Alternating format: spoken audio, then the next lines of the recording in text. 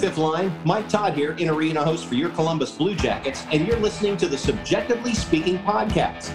And now, here's Jeremy Paul and Laura Norman.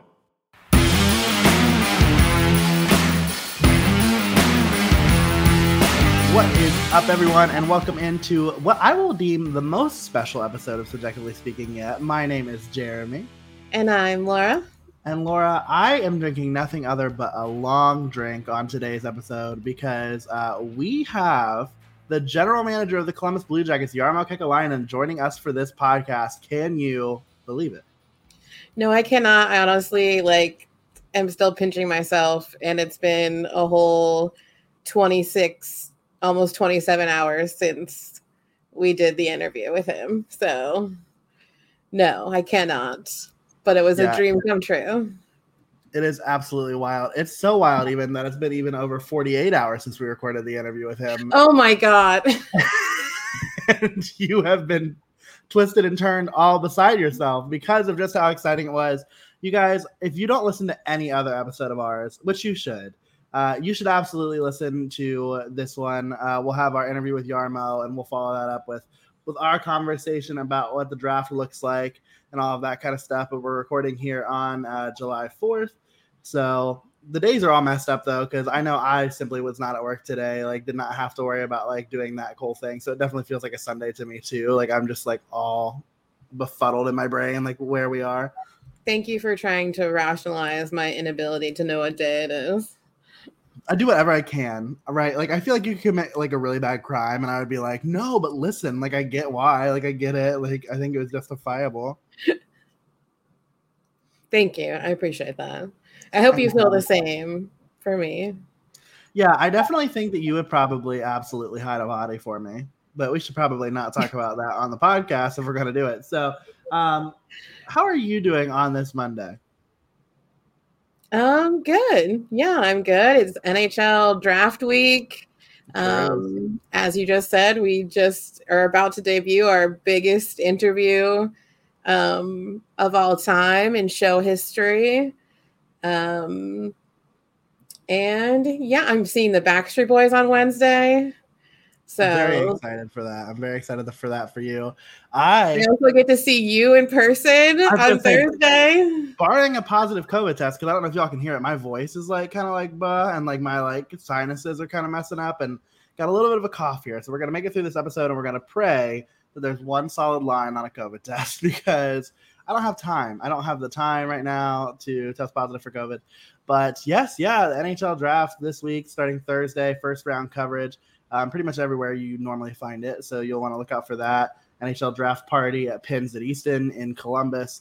So that's another really cool way to get together with folks from the community to be able to figure out who the next Blue Jackets are going to be. And it's fascinating because, as you'll hear in our conversation with Jarmo, we're expected to pick at 6 and 12, but that certainly is not guaranteed. And so that's always the fun of the draft. As you'll remember, really wild things have happened during drafts of years past. Specifically last year, during the second day of the draft, is when Cam Atkinson and Jakub Voracek swapped teams. And so, man, it has potential to be that kind of a draft weekend in Columbus. I will say that I need everybody to breathe a little bit, though. I don't think it could be as wild as that was. That to me seems like a little bit unrealistic, but it's going to be a pretty wild weekend in Columbus. Yeah, absolutely. And I super pray it's just not as wild as last year's draft, but I'm not nearly as emotionally attached as of yet to anyone as I am / was to Cam Atkinson. So I think my emotions might be okay. Hopefully, who knows? But I did keep my promise to you that while we were in the presence of Jarmo, I didn't ask him why he decided to break my heart into 1,000 pieces. So that was really huge self-restraint from you, and I was very, very proud of you for doing that. Yeah, last year, you had Seth Jones get traded just right before the draft started, and that's what secured us the 12th overall pick, and it secured us Cole Sillinger. And then, of course, with that, also the 6th overall pick this year. You had, again, the trade that shall not be named the following day. There's just so much that happened during that time. And now nothing is outside of the realm of possibility. I have no like I know for a fact, especially after our conversation with Jarmo, which I promise we're going to get to, nothing is like off the table in my opinion going into this draft. And I think that's just as exciting as it is horrifying if you're a Blue Jackets fan. Yes, it is. I mean, many of the like regular journalists and pundits have said like this has potential to be a pretty interesting like draft and free agency for the Blue Jackets. And I obviously know the fans. Some fans are never going to be happy with whatever we do because it's not like some crazy thing like we traded and got,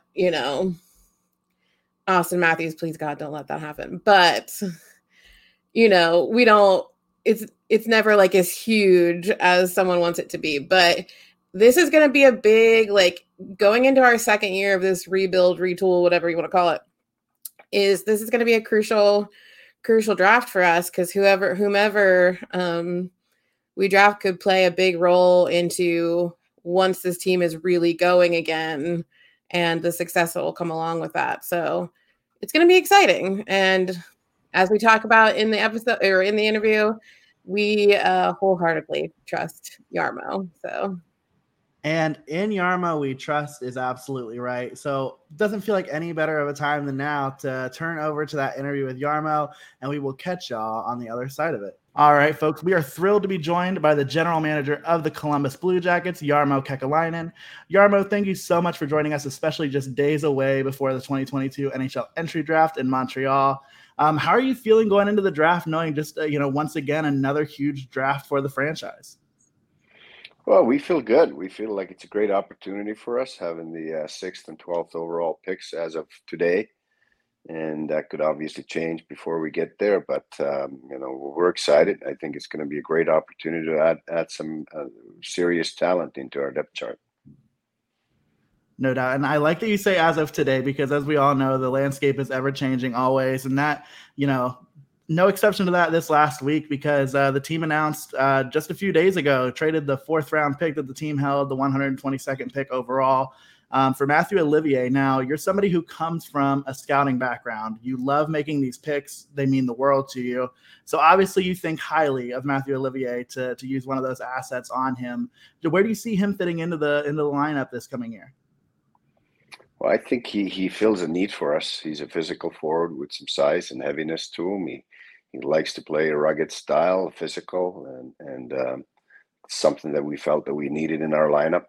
We had 2 fourths. We have 7 picks, or had 7 picks overall. In going into the draft, we felt that it was a fair price to pay. The probabilities get lower and lower as you go further into the draft. Obviously, you can make some home runs from later rounds as well, but the probabilities are not great. This is a guy who's already played in the NHL, and we believe he's going to be a full-time player for us.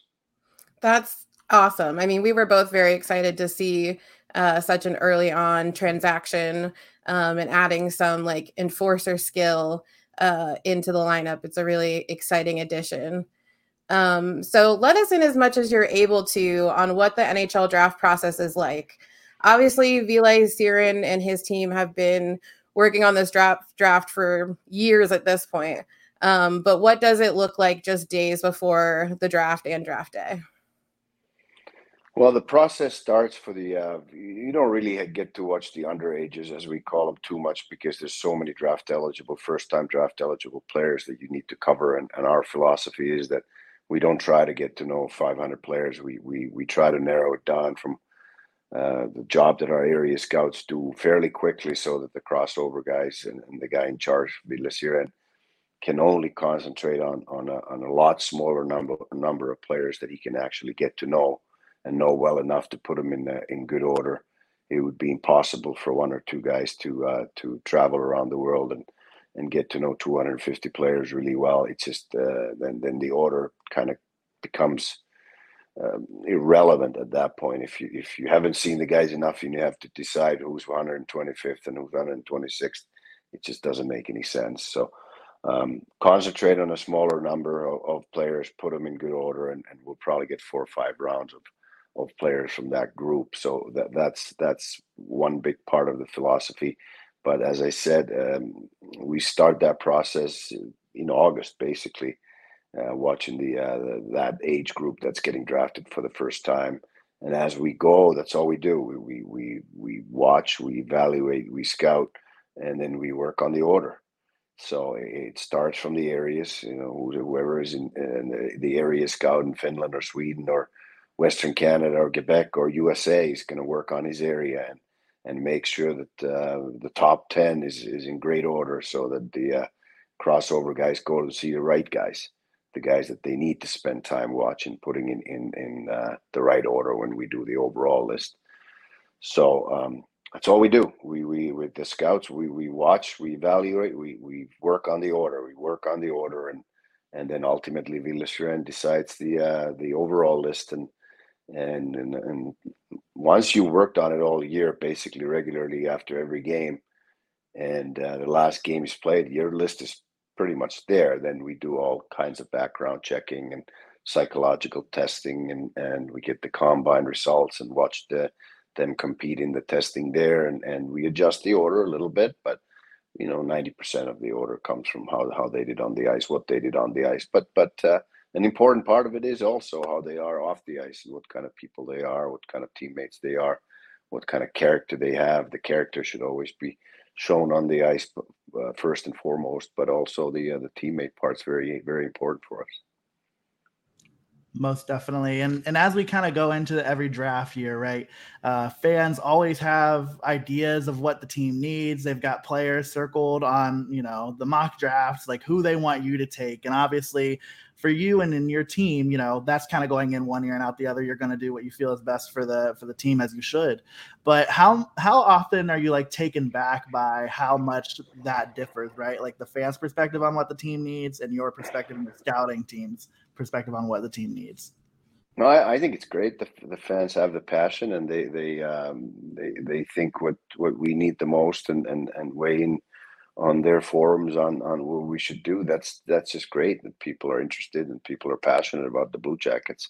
I would be very cautious in trying to get a quick fix from the draft, because it could take 5 years before that guy's ready to play, and then our needs could be completely different. That's why we always stick to the philosophy of taking the best player available, regardless of the position or style of play, and we can't get away from that, because it's just it would be silly to take a forward because we feel like we need scoring or defensemen, because we feel like we should have better defensemen at this point, when that guy could play in 2028, 29 season and make an impact to become an NHL player. We could have a completely different team at that point.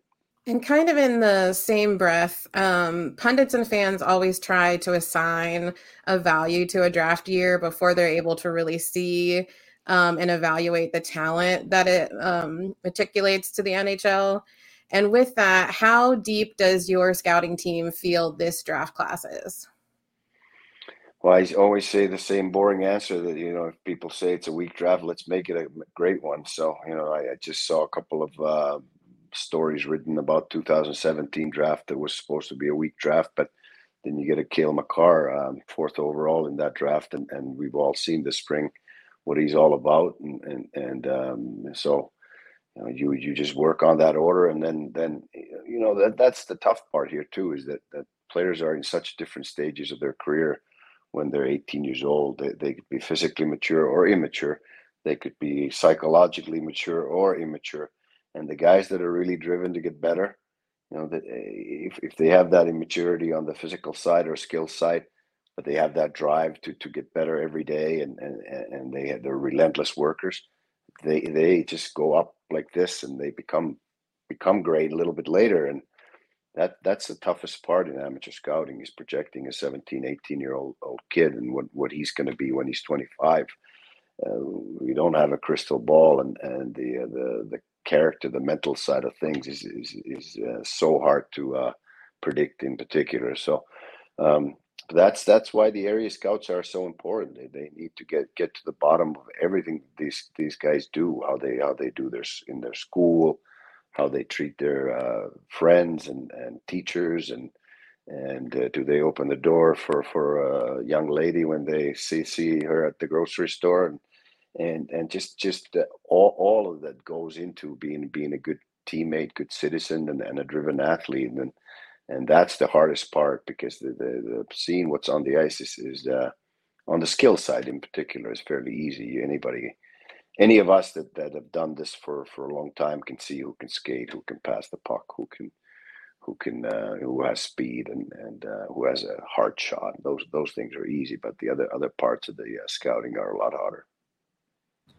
Yeah, I often find myself not envying the position that you find yourself in when it comes to some of these decisions and all of that kind of stuff. But one of the things that's been clear over the last, almost decade of your tenure in Columbus is the term "In Jarmo we trust" has kind of become a popular term around social media. And it's really quite the endorsement, considering Blue Jackets fans didn't really, trust or buy into the front office in this way until your tenure. So in terms of that, and on a personal level, like, how much does that mean to you and to your team, kind of just recognizing the effect that you've had on Columbus hockey?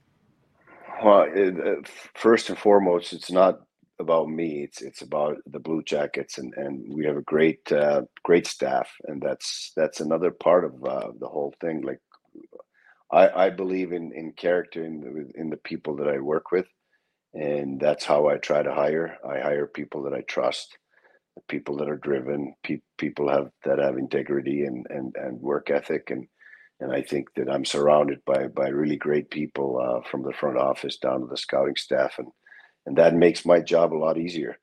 And that's what team sports are all about, whether it's in the office or in the locker room or on the ice. And you got to trust the guy next to you and have respect for each other, and whatever the roles are, we appreciate the job that's getting done for the Blue Jackets, and I think we have a lot of fun together. That's another part that I appreciate a lot too. That we have a lot of laughs, and we work hard, but we have fun as well. And we love that. And I definitely think that is pretty evident through, just seeing pictures and engaging with anyone on your staff. So I think that's a big bonus for fans to know that the front office staff functions as a team and really enjoys like working together. I think that makes a big difference. But we'd be remiss if we didn't ask you about the NHL Global Series matchup this fall against now reigning Stanley Cup champions, the Colorado Avalanche. So how excited are you about the trip, and what's your one travel tip for members of the fifth line that are making their way to Finland in November? Oh, I get lots of tips, and it's going to be a great trip. I'm really looking forward to it. I'm looking forward to showing my home country from maybe a little different perspective than people that may have traveled there before, but haven't seen much else in the hotel and the hockey rink.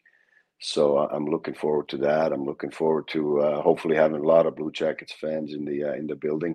It's a beautiful building, brand new building in Tampere, and I was born in that city, but lived a little further north most of my life. But it's going to be a great experience. It's obviously going to be a great opponent. We know how good the Colorado Avalanche are, and but the NHL is a tight league. We were one of the two teams this year that beat them both times. So look forward to having some great games against them, and hopefully coming back with 4 points. I hear from people that I have to have authentic long drink. Like, I've had it here in the States and what they produce here, but I've heard that that's like a must-have on my list. Oh yeah, that's definitely one of them. Aaron Portslank always markets that very, very heavily because he's made the trip to Finland. Yep, and that's exactly who I've seen it from. I'm like, so that's on my list for sure. So what is your message? I mean, obviously the off season gets to, like you said, like you get to late summer and it kind of slows down a little bit, but just in terms of the off season in general, what is your message to fans in the fifth line as they prepare to watch the draft and then the rest of what comes with the off season? Well, just come grow with us. We're gonna, I think we proved to a lot of people that we can turn this around a lot quicker than some people thought. I thought we had some real good parts of last season that showed the excitement that we can have around our young players and our young team. It's going to take a little while before we become a true contender again, but I think we'll do it a lot sooner than a lot of people have thought. And once we get to that group again that can compete for the Stanley Cup again, we're gonna build a lot of excitement in the city. We've had a taste of it in 2019, what it can be alike, and we only went 2 rounds. So I can't wait to get there when we go 4 rounds finally and bring the Stanley Cup to Columbus. That's my dream. I know that's the dream of our whole staff, and we work hard at it, and we'll get there. Oh, absolutely. And we are very much so excited and anticipating of that day eventually when the cup comes back to Columbus. But so obviously in the like calendar of events in the off season, the free agency opens up on July 13th. Sorry, I muted myself. So with that, in that case, how much does the draft alter a team's game plan as they're heading into free agency? Well, I think there's going to be some activity once we get to Montreal. There could be some trades, and that's another route that we can take in adding and making our team better. So we're going to look at all different avenues of doing that. Obviously, the picks that we have could be used for trades to get some immediate help, but it's not going to be for an older player. If we're going to trade one of those picks, it's going to be a younger player that we can control and have with our team and grow with our team for years. We're not looking for immediate help for the next couple of years to try to take a step or two. We want to build this the right way, and the right way of building is to be able to compete for the Stanley Cup. So once we see what happens at the draft and how everything pans out, then we can set our sights on the free agency and look for the same things again, which is try to make our team better, and that's what we're here for every day. I always joke that if I was an NHL GM and I saw your name come across my caller ID, I'd get a little nervous to answer because I feel like you always do such a great job at creating trades for this team that, you know, might not be on people's radars at first, but then all of a sudden it's all everybody's talking about. So I'm looking forward to a little bit of that, hopefully, here in the off season. But you mentioned it earlier, the ultimate goal in Columbus is to bring a Stanley Cup home. And this is a little bit of a superstitious question. So if it's a question that you'd rather pass on, totally fine by me. But if the day and when the day comes that cup does come to Columbus, you know, all sorts of stories about things that people put in the cup to eat or drink out of the cup. And we always ask our guests as our last question, what would you put in the cup to eat or drink out of it? I would probably stick to liquids, but I'd definitely take it to my cottage in Finland and sit on the dock and watch the sunset with a nice glass of wine. I love it.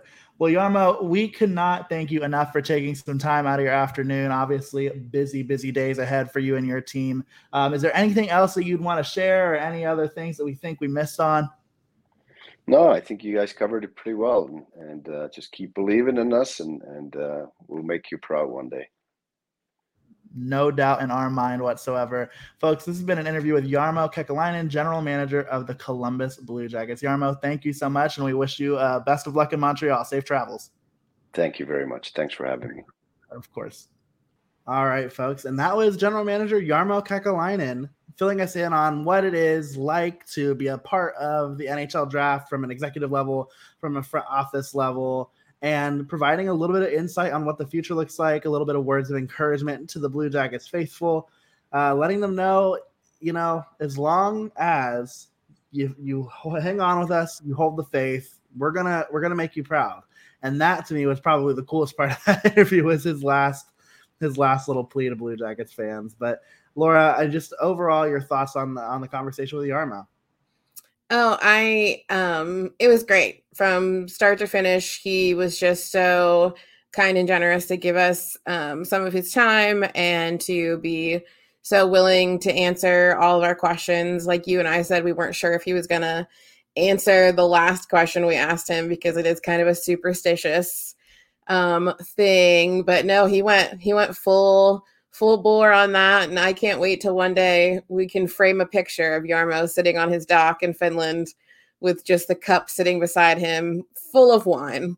So that'll be a glorious day for both Columbus and Yarmo for sure. But no, I mean, second to what you said about his message to the fans, I think my other favorite part was how much they pay attention to who prospects are off of the ice and what they are like as a person, how they act in their communities, how they do in school. What is their family life like? What sort of things are they passionate about outside of hockey? Like, and he really because that's always my thing too. Like, I'm the one, Jeremy does analytics. I'm the one that's like, are they nice to their mom? Like, I want to know these things. And so it was really cool for me to hear, from the big man himself that they really do take all of those things into consideration as well. Because like you heard him in the interview, stats are really easy to find out about a person, and stats are really easy, and skills are really easy to see right away with a prospect. But it's all that other stuff that really helps them determine if a person's going to be prepared to go into the NHL. I almost wonder if they started using that method after 2016. Maybe.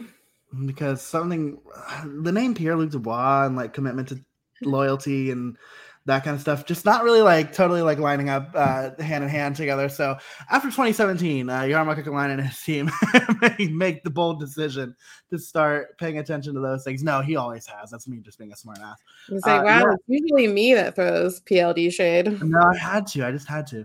Yeah, I mean, I think he's just very confident in where this is and where it's going. And, a question we asked him about too, talking about Mathieu Olivier, who was traded for, since our last episode, we traded a 4th round pick, 122nd overall, in order to acquire Mathieu Olivier, who is somebody who is pretty much just let's call it what it is. He's an enforcer. He's a 4th line grinder. He, is everything that this team, I think we talked about it over the course of the last few months of the season. This is just that's a piece that we're missing on this team.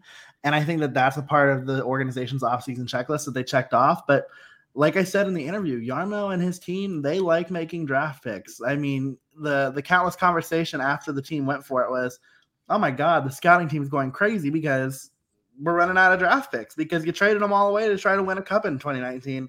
And so anytime this team trades away an asset like that, you can tell that they're in on whatever they're getting in return. And so the Jackets will not have that 4th round pick, but they will have Mathieu Olivier. And as Jarmo said, it's somebody who he thinks is going to be a lineup regular. And I think that does a little bit more of this log jam. So I think that nothing is, again, out of the question when it comes to kind of shedding a little bit of this depth that we have in our bottom 6 forward core. Yeah, absolutely. And we do still have a 4th round pick. We had 2. So I think he felt pretty okay. And it was actually a pick that we got from Toronto, which I think for Riley Nash. It was David Savard. The Riley Nash one was last year's 6th overall or 6th round, I think. Yeah. So then for David Savard, so he was okay. And like you heard in the interview, of course, he really does feel like Olivier is going to be a full-time, full roster guy. And I'm personally excited for us to have that enforcer presence, and to maybe he can encourage some of the other guys that are on the brink of maybe wanting to be an enforcer, like Sean Corrali and Sean Corrali and some of the Gavrikov, some of those people that have the potential, but they just haven't fully gone for it yet. And also, so totally agree. I was going to clarify something because I was reading something, but I was totally wrong. And my reading comprehension just not there today. But yeah, no, I think that's, have you seen the Curtis Gabriel fight, everybody? I hate bringing attention to Curtis Gabriel in such a way because I have a lot of respect and care for him as a person, for a lot of reasons. But man, Mathieu, it was back when, Mathieu Olivier was obviously with the Preds organization playing for the Admirals. and the Milwaukee Admirals, I should say, in probably like one of the most ungodly, ugly uniforms I've ever seen in my life. It was like their fish fry night, and so they were all wearing like these like checkered like red and white like jerseys. It was just really bad, but absolutely clobbered Curtis Gabriel. It was really not a pretty sight. And obviously he was a member of the Blackhawks organization at that time, playing for the Rockford IceHogs. But yeah, I'm excited to see what he can do. I think he's going to be a really good piece for us, and I think he's going to do a lot to protect some of these younger guys that we're talking about. From last year's draft to this year's draft. No matter what happens, obviously these guys are going to be guys who hopefully one day, maybe not this year, but in the next couple of years, will end up, being Blue Jackets. Of course, Matthew Olivier, only 1 year left on his deal, but we'll see what happens there. But absolutely. Laura, getting excited for the draft, it gets me excited for something else. DraftKings? Yeah, it gets me excited to spend my money on DraftKings and maybe even win some money, because the action never ends at DraftKings Sportsbook, folks, especially this summer. With tons of ways to bet on all of your favorite sports, you can fuel your fandom and feel the heat of the season like never before. Plus, right now, DraftKings Sportsbook is giving new customers a risk-free bet of up to $1,000. That's right. Make your first bet up to $1,000, and if it doesn't win, you'll get another shot to cash in. You can throw down on all the major action for baseball, golf, MMA, and more. Plus, the same game parlays, spreads, money lines, over-unders, and props. Your betting options feel endless. Obviously, hockey season's over, but maybe you're looking to throw $1 or $2 at the Reds, or maybe you want to put a pick on for the Guardians. Whatever you want to do, you can do it, because DraftKings is safe, secure, and reliable. You can deposit and withdraw your cash whenever you want. Download the DraftKings Sportsbook app now. Use promo code THPN. Make your first deposit and get a risk-free bet up to $1,000. That's promo code THPN only at DraftKings Sportsbook. Minimum age and eligibility restrictions apply. See show notes for details. Now, Laura, I'm going to ask you to make a bet right now. Okay. Do the Blue Jackets pick at 6 and 12?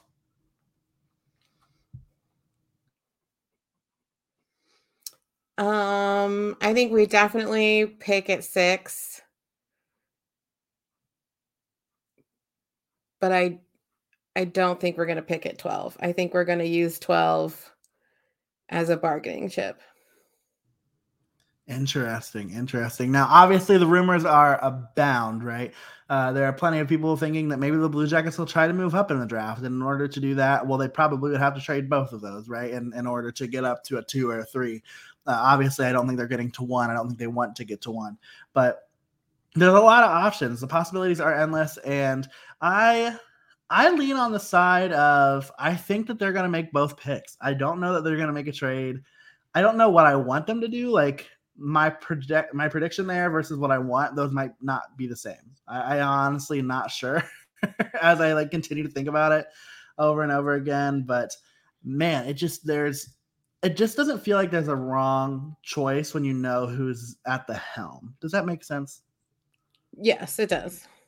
And so obviously, we're the podcast of the people. We ask the people what they would want the Blue Jackets to do. And, of course, plenty of variance in opinion. But out of the 42 people who participated in our poll, 52% said that they want the Blue Jackets to make the 6th and 12th pick.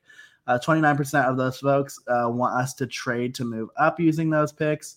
And the other group wants to see, 17% of them want to see the Blue Jackets trade for an asset. So I think that kind of goes to what you were saying, Laura, about using maybe one of those draft picks in a package to try to get somebody.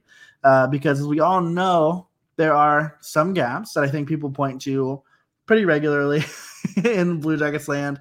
One of those being the defense. And so I think that would probably be what you would see. You would see a team maybe, need to offload one of their defensemen. The first team that comes to my mind, and this might be a little bit of an overpay, is Arizona and Jacob Chikrin. Would 12 be enough to persuade them, or would you have to give up the 6th overall? I don't know. Yeah, I mean, and for me anyway, I know you love to play armchair GM, but totally. I have way too much anxiety to do that. So I'm personally very glad that I don't have to be put in these situations. Yeah. But yeah, I mean, and Jarmo is definitely one of those GMs that you don't really know what he's going to do before he does it. Like, everyone likes to speculate, and everyone likes to see if they can gauge like where he's at on anything. But I think during my time in paying attention to the draft, one of the biggest like things of that is when he drafted Igor Chinnikov, and everyone was like, who? What did you do? And like, nobody had any idea that he would make that kind of move. And, you know, it's one of those things. He and his team have one of collectively the greatest hockey minds, you know, out there, and they're ready to build the Blue Jackets into something that can have some, you know, legacy success. Yeah, and I think that his comment, right, about not really trying to put together this list full of hundreds of players and evaluating all of those players into, you know, a list of, you know, 1 through, you know, 249. It's like, no, like it's pretty slim, the group that they have that they're evaluating constantly. And I think that that's part of the reason. It goes back to that like quality over quantity conversation that I think you can have about this is like, yeah, it's great to have a list of hundreds and hundreds of guys, but to not know what you're getting in them, well, that's a real problem. And I think that that's exactly to your point about Igor Chinnikov. Igor Chinnikov found himself on the short list of the Blue Jackets, you know, prospects for the draft in 2020. And they were like, yeah, this sounds great. Let's do it. And that's why everybody was surprised, because maybe Igor Chinnikov wasn't on other teams' short lists. And we're lucky and grateful here in Columbus that he was on ours. So that's a big win, I think, for this franchise. And I think it's also, you know, when we're looking at doing the research for this episode and you're reading like the mock draft, specifically from Corey Pronman, who says, you know, he makes his pick and he said, I presume Columbus will take whichever of the 6 are left, but I wouldn't put it past this group to deviate from a consensus. So not exactly a novel concept that maybe the Blue Jackets will pick off of the board at one of these two picks. We like to keep people on their toes, Corey. We like to keep people on their toes. We certainly do. And I have like my 12th overall, like who I could see the Blue Jackets taking would be exactly that, I think, in some ways.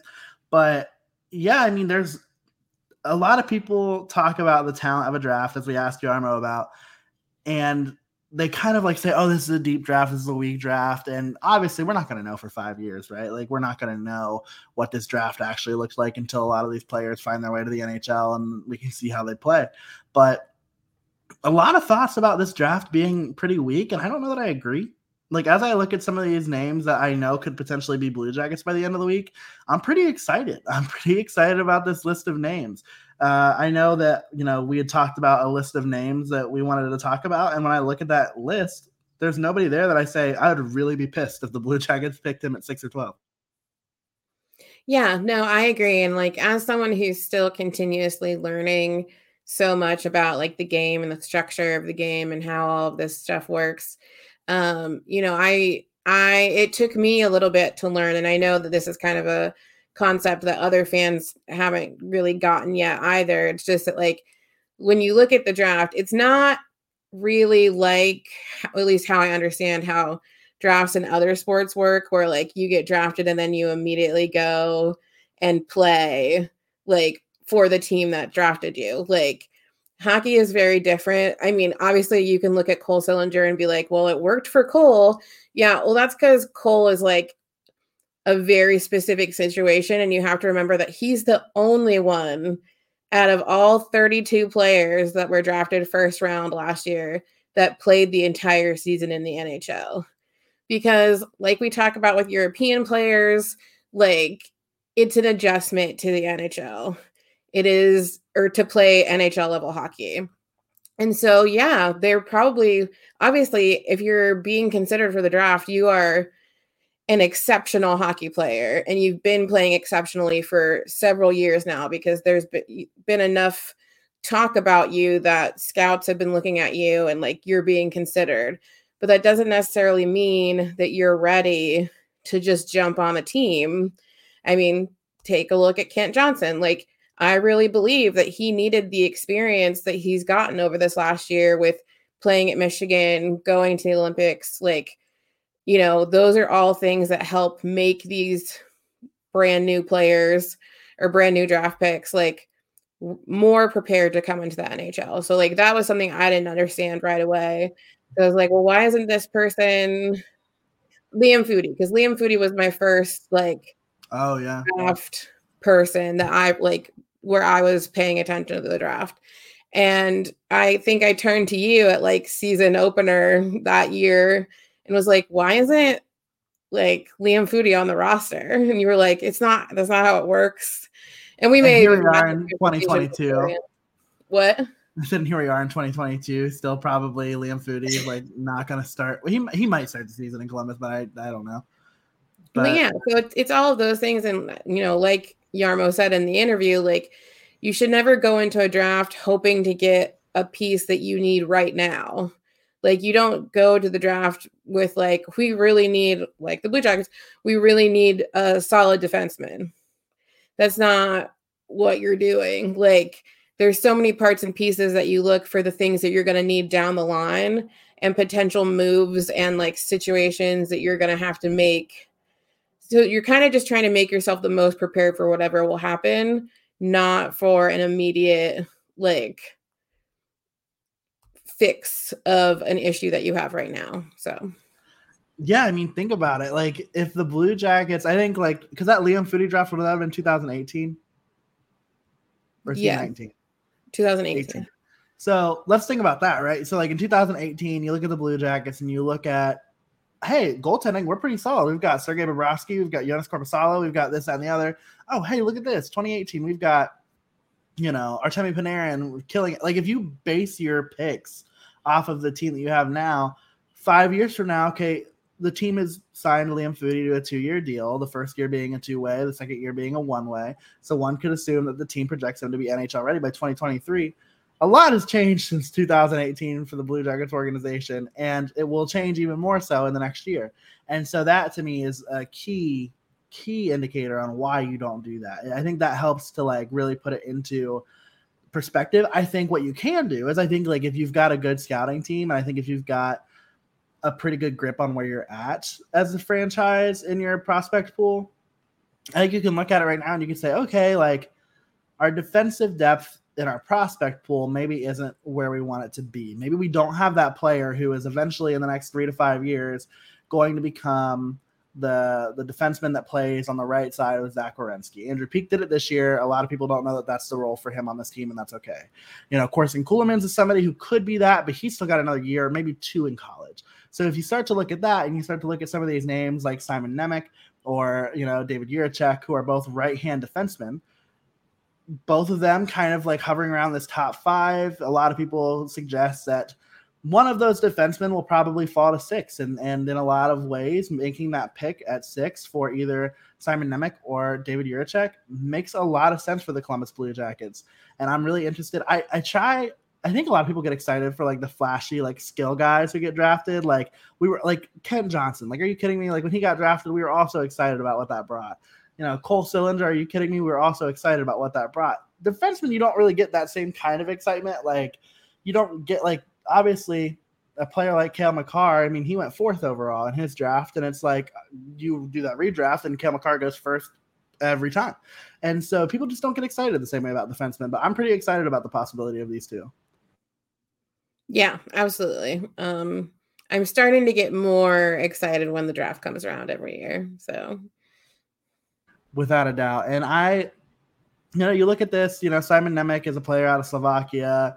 Then you've got a player like David Jiricek, who's out of the Czech Republic, which is hilarious. Both of these players, like, they would be a welcomed addition for the Blue Jackets. I think if you ask Blue Jackets fans, I think David Jiricek is like who they're hoping for at 6. But obviously, like, there are other players around there too that could potentially be available that might be tempting for the Blue Jackets. I look at a player like, you know, Cutter Gauthier, which also, how much of a badass name is Cutter? Can we talk about that? It is a pretty cool name. Do you know where? Okay, so I was listening to Front Nationwide. Got to give credit where credit is due. And Dave Metzold told the story about why his name is Cutter. Oh, why is his name Cutter?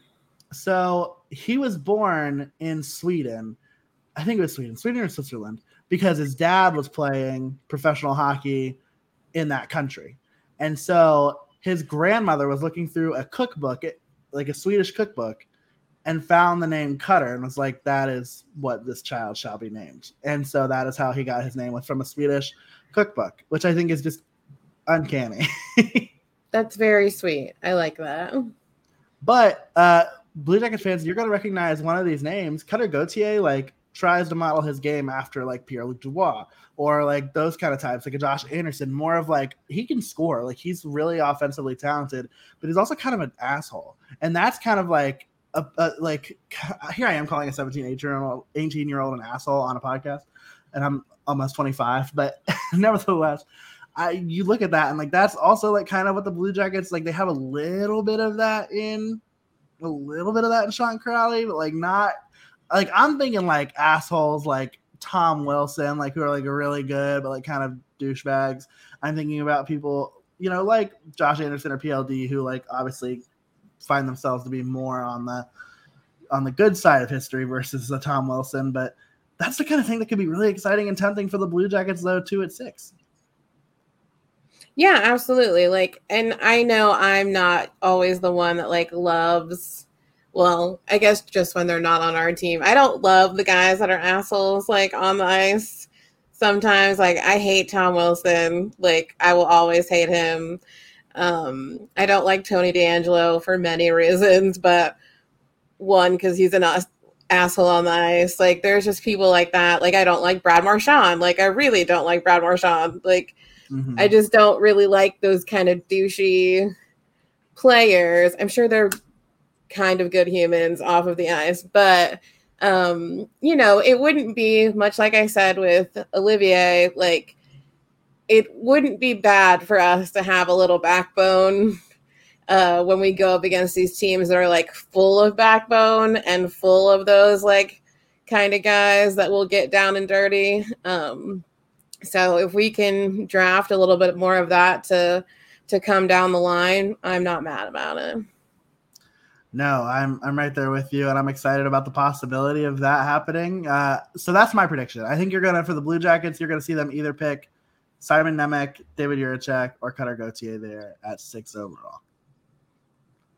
Would you be okay with that? I think so. I mean, just like what? Oh, go ahead. No, go ahead. No, I was saying, like, when I was going over their stats and stuff this afternoon, like, I think out of those three, like, we would definitely be better off with one of the three of them. So if that's the direction we go with in the 6th round, I'll be happy. And I think most of the 5th line would be pretty okay with those selections. Yeah, definitely. Now, are you the kind of person that thinks that they need to switch up? Like, if they do pick at 6 and 12, do you think that they need to pick a forward and a defenseman with 6 and 12, or do you think that they could go double on either position? I think that position doesn't matter. They just should go with, like, the highest quality player that is available at that time. I mean, obviously you don't want to go through the entire draft and pick all forwards or, like, all defensemen or hell, all goalies. Like, you don't want to use all of your picks, however many you have, in the draft on one singular position. But I know a lot of people, like, harsh on this, especially in the 1st round. They're like, you need to get a variety, like, especially last year when we had 3 picks, and they were like, you need to get a variety, like, you need to get this, that, like, the other thing. And, like, to me, it's not that important, because at some point this player, like, they know that this player will potentially fill a spot or has potential to, like, be a part of whatever version of the team that they come into when they join the league.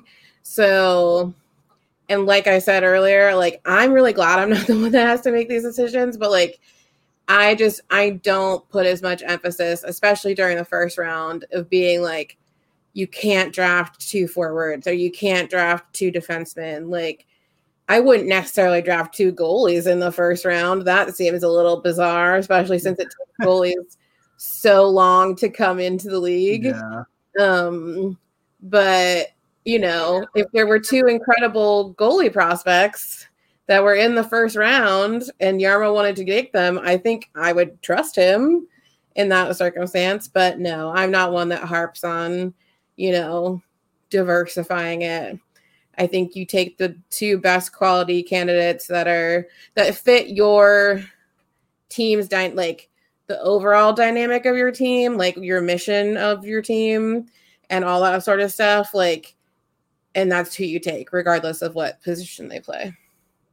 Yeah, I mean, I think I agree holistically, and I agree with what Jarmo said. Like, I think, like, you know, you go in and you don't really like have this perception of what people think you need. But you know what? Friend, we host a podcast together. And you know why we host a podcast? Because we give our opinions. And sometimes our opinions are wrong, and that's okay. But I think after last year, you get two really solid forward prospects in Kent Johnson and Cole Sillinger in that first round. With the talent that exists toward the top of this draft at defense, I think it's going to be a real loss if we can't get either Simon Nemec or David Jiricek at 6. Like, that's kind of where I'm at with it. If it were different players, and like if they go like 3rd and 5th, then obviously you can't pick them, right? And then at that point, I think I care a little less. But with them being available at 6, if they are, I think you got to pick one of them. After that, I think you go to exactly what you just talked about, and that's best player available. And I definitely think that'll be the team's thought at 12. Like, I think like if you make that pick at 12, you're picking best available, because the draft starts to, I don't want to say thin out, but like I will say like the lines blur a lot more between those picks. When you get to like outside of the top 10 to like the top 20, you could really kind of see those players going in any order. You know, there's a player that I don't even think I told you I wanted to talk about, and I'm going to breeze by this, but there's a player that kind of did what Aatu Raty did last year, and that was fell quite a bit. Also a Finnish player who was looked at as maybe one of the top prospects in this draft, and that is Brad Lambert. And he's somebody who has obviously Finnish ties. Now, I think just because someone's Finnish, it's ignorant for me to be like, oh, Jarmo's interested. But I think obviously like you have a little bit more context, perhaps, like if you know the game a little bit better in an area.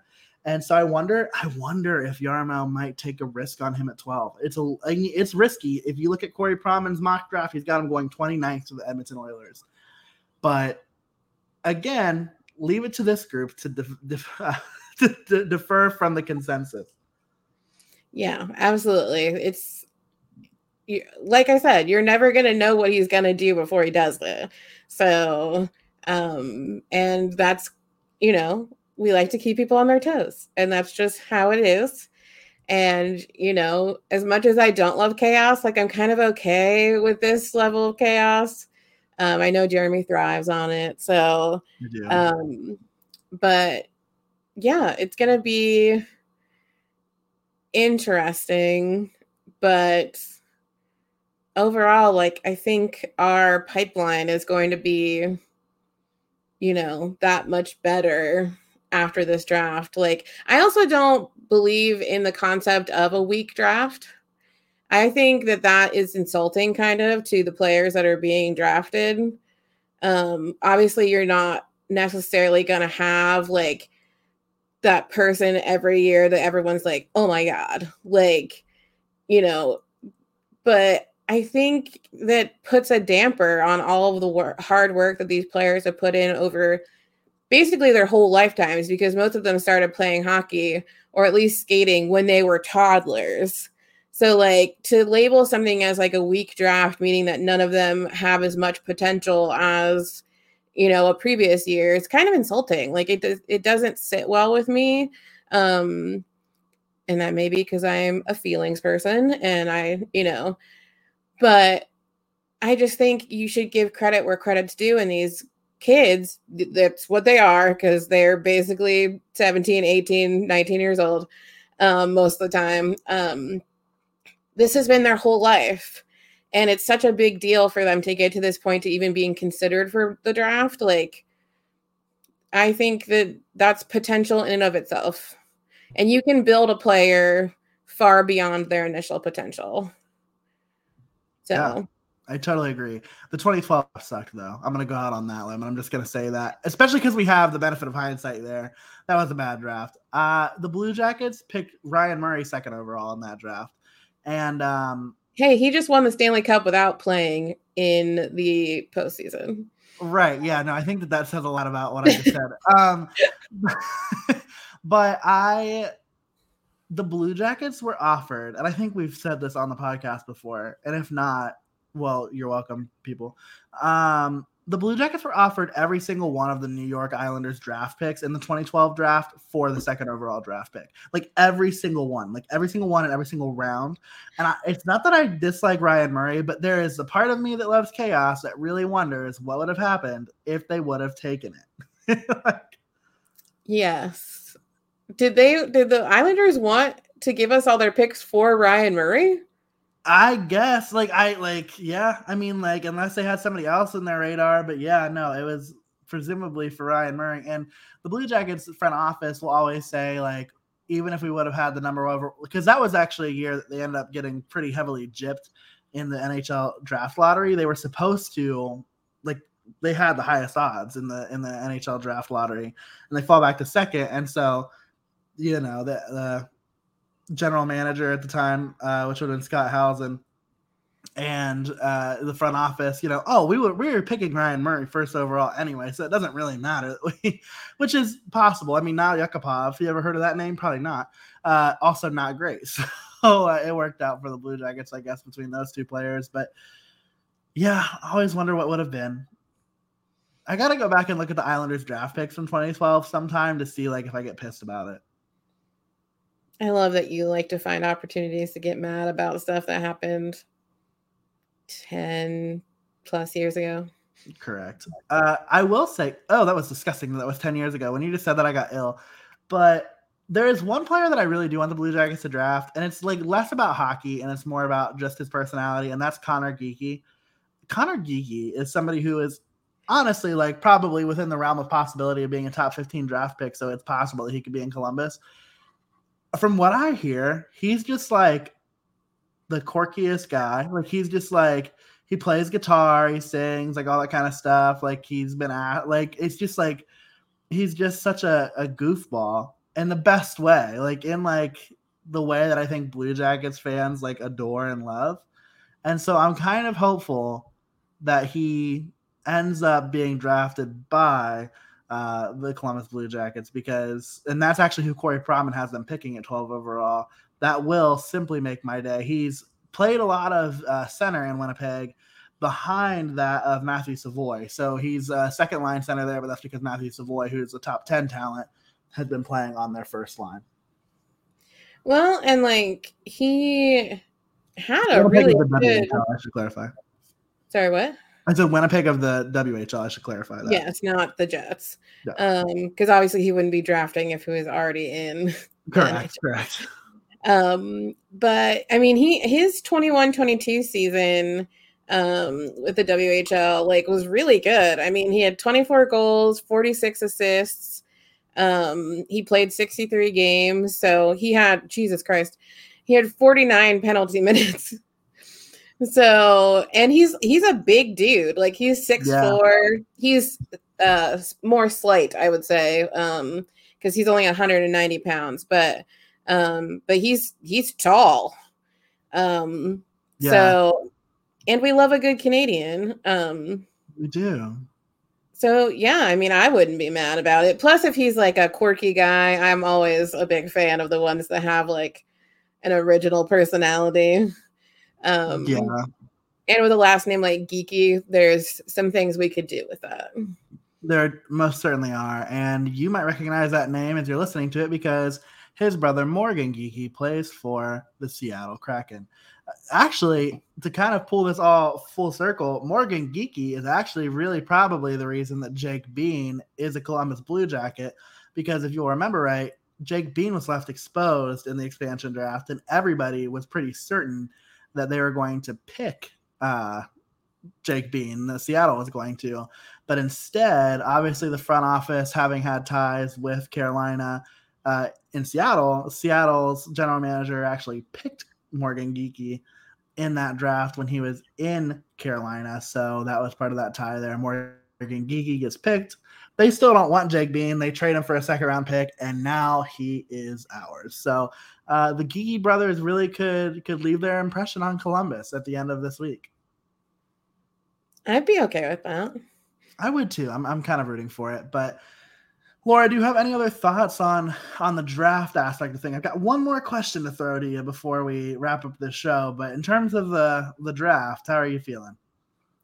I feel pretty good. I mean, I'm excited to see it to see it all go down, and it'll be obviously a great time to be with a bunch of fellow fifth liners as the first round goes off on Thursday, and obviously to get to spend day 2 with you like we did last year, but hopefully with less crying. I don't know. I kind of liked it. He kind of liked me being in an absolute depressive state over Cam being traded. That's my best friend. The Texas Roadhouse hit different after. Yeah, it always does when you've literally spent hours crying. And I know that may sound dramatic, but it happened, so I'm not going to be ashamed of it. She took a thick-ass depression nap, too. I did. I left Jeremy just on his own devices and was like, I have to go to sleep right now for at least a couple of hours. So I'm excited for all those aspects, and how many times can you say it? I just trust Jarmo, and I trust that him and his team are going to make some great decisions for us. I think so too. So speaking of decisions that Jarmo has to make, yes, on a scale of 1 to 10, mm-hmm. where are your nerves about the Patrik Laine contract negotiations? We haven't talked about it in a minute. I figured we could wrap up the show kind of going back to this really big story for the Blue Jackets this offseason. Yeah, absolutely. I am at a 5. I'm not really concerned. I think it's getting there a little bit more, but I think when we talked about it a few weeks ago, I said, if we don't have anything by the end of July, then yeah, I'm probably going to get a little bit more concerned. So I think I'm still at that point. Obviously we did not ask Jarmo directly about Patrik's contract. He wouldn't tell us anything anyway, except for the same thing that he's been saying, which is things are going and you'll know when I tell you, that sort of answer. That's what we were told to say. Little do you all know that he disclosed the terms of the contract to us the second we stopped hitting record. So yeah, we're the gatekeepers of this Patrik Laine contract situation. We're not. Don't come for us. We're not. For a thick $1,000, I'll tell you what he said. Only $1,000? Sounds great. Wow. Laura, we're lying. We don't have that information, so we're just going to take their money and run. I know.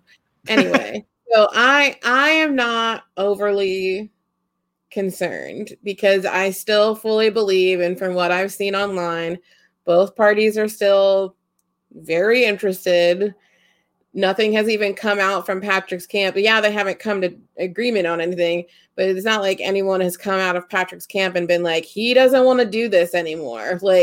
He doesn't want to keep having this conversation. I know he wants a contract. I know the Blue Jackets want to give him a contract. And honestly, it's probably coming down to time and money. Now, the money thing shouldn't be that big of an issue for the Blue Jackets because we have quite a bit of cap space. Because we are one of the teams that spent the entire last season under the cap limit. And we've shifted things around. I think, I told Jeremy, I was like, we save a ton of money on goaltenders. Out of the crazy amount of talent that we have, we're saving a lot of money on goaltenders. So the money's there. I think maybe, in my opinion, the issue is length of contract. So, but to make a lot of rambling short, I am not at an elevated rate of concern at this point. Yeah, I would say that's really exceptionally impressive because I feel like your baseline level of concern just in life, like where would you say that is? Like if you're giving this a 5, like where would you say your life's baseline concern is? Like I feel like you're always at a solid 4. Yeah. That would be correct. I know you understand this, but I don't know if other people understand this. I have intense anxiety about everything in my life. Sure. So, and yes, I am medicated, but it's not enough. So, but yeah, no, my baseline's a 4, I would say. Fair enough. So only one above your baseline for your concern. I'd say I'm probably at like a 4 or 5 myself, like for very similar reasons that you said.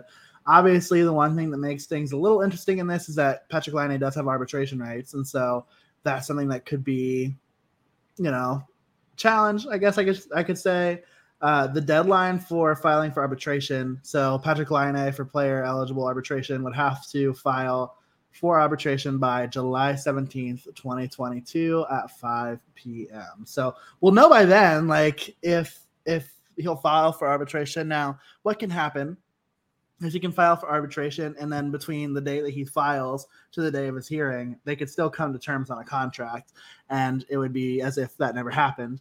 But it's entirely possible that we should have some clarity, if nothing else, by no later than July 17th. And so that would be one shitty birthday present. Yeah, that is Jeremy's birthday. So no, I think is this correct that Jarmo's never gone into arbitration? Not just Jarmo, the Blue Jackets have never gone into arbitration in franchise history. I don't think that the team or Jarmo is going to end that record with Patrik Laine. God, I hope not. So hopefully, and especially I think after the draft is over, I mean, that's going to be his main thing. Like, he's just going to be Patrik Laine all day. Like, how many Celine bucket hats do we need to give you to sign this contract? Like, we can wrap your Lamborghini every week to match your hat.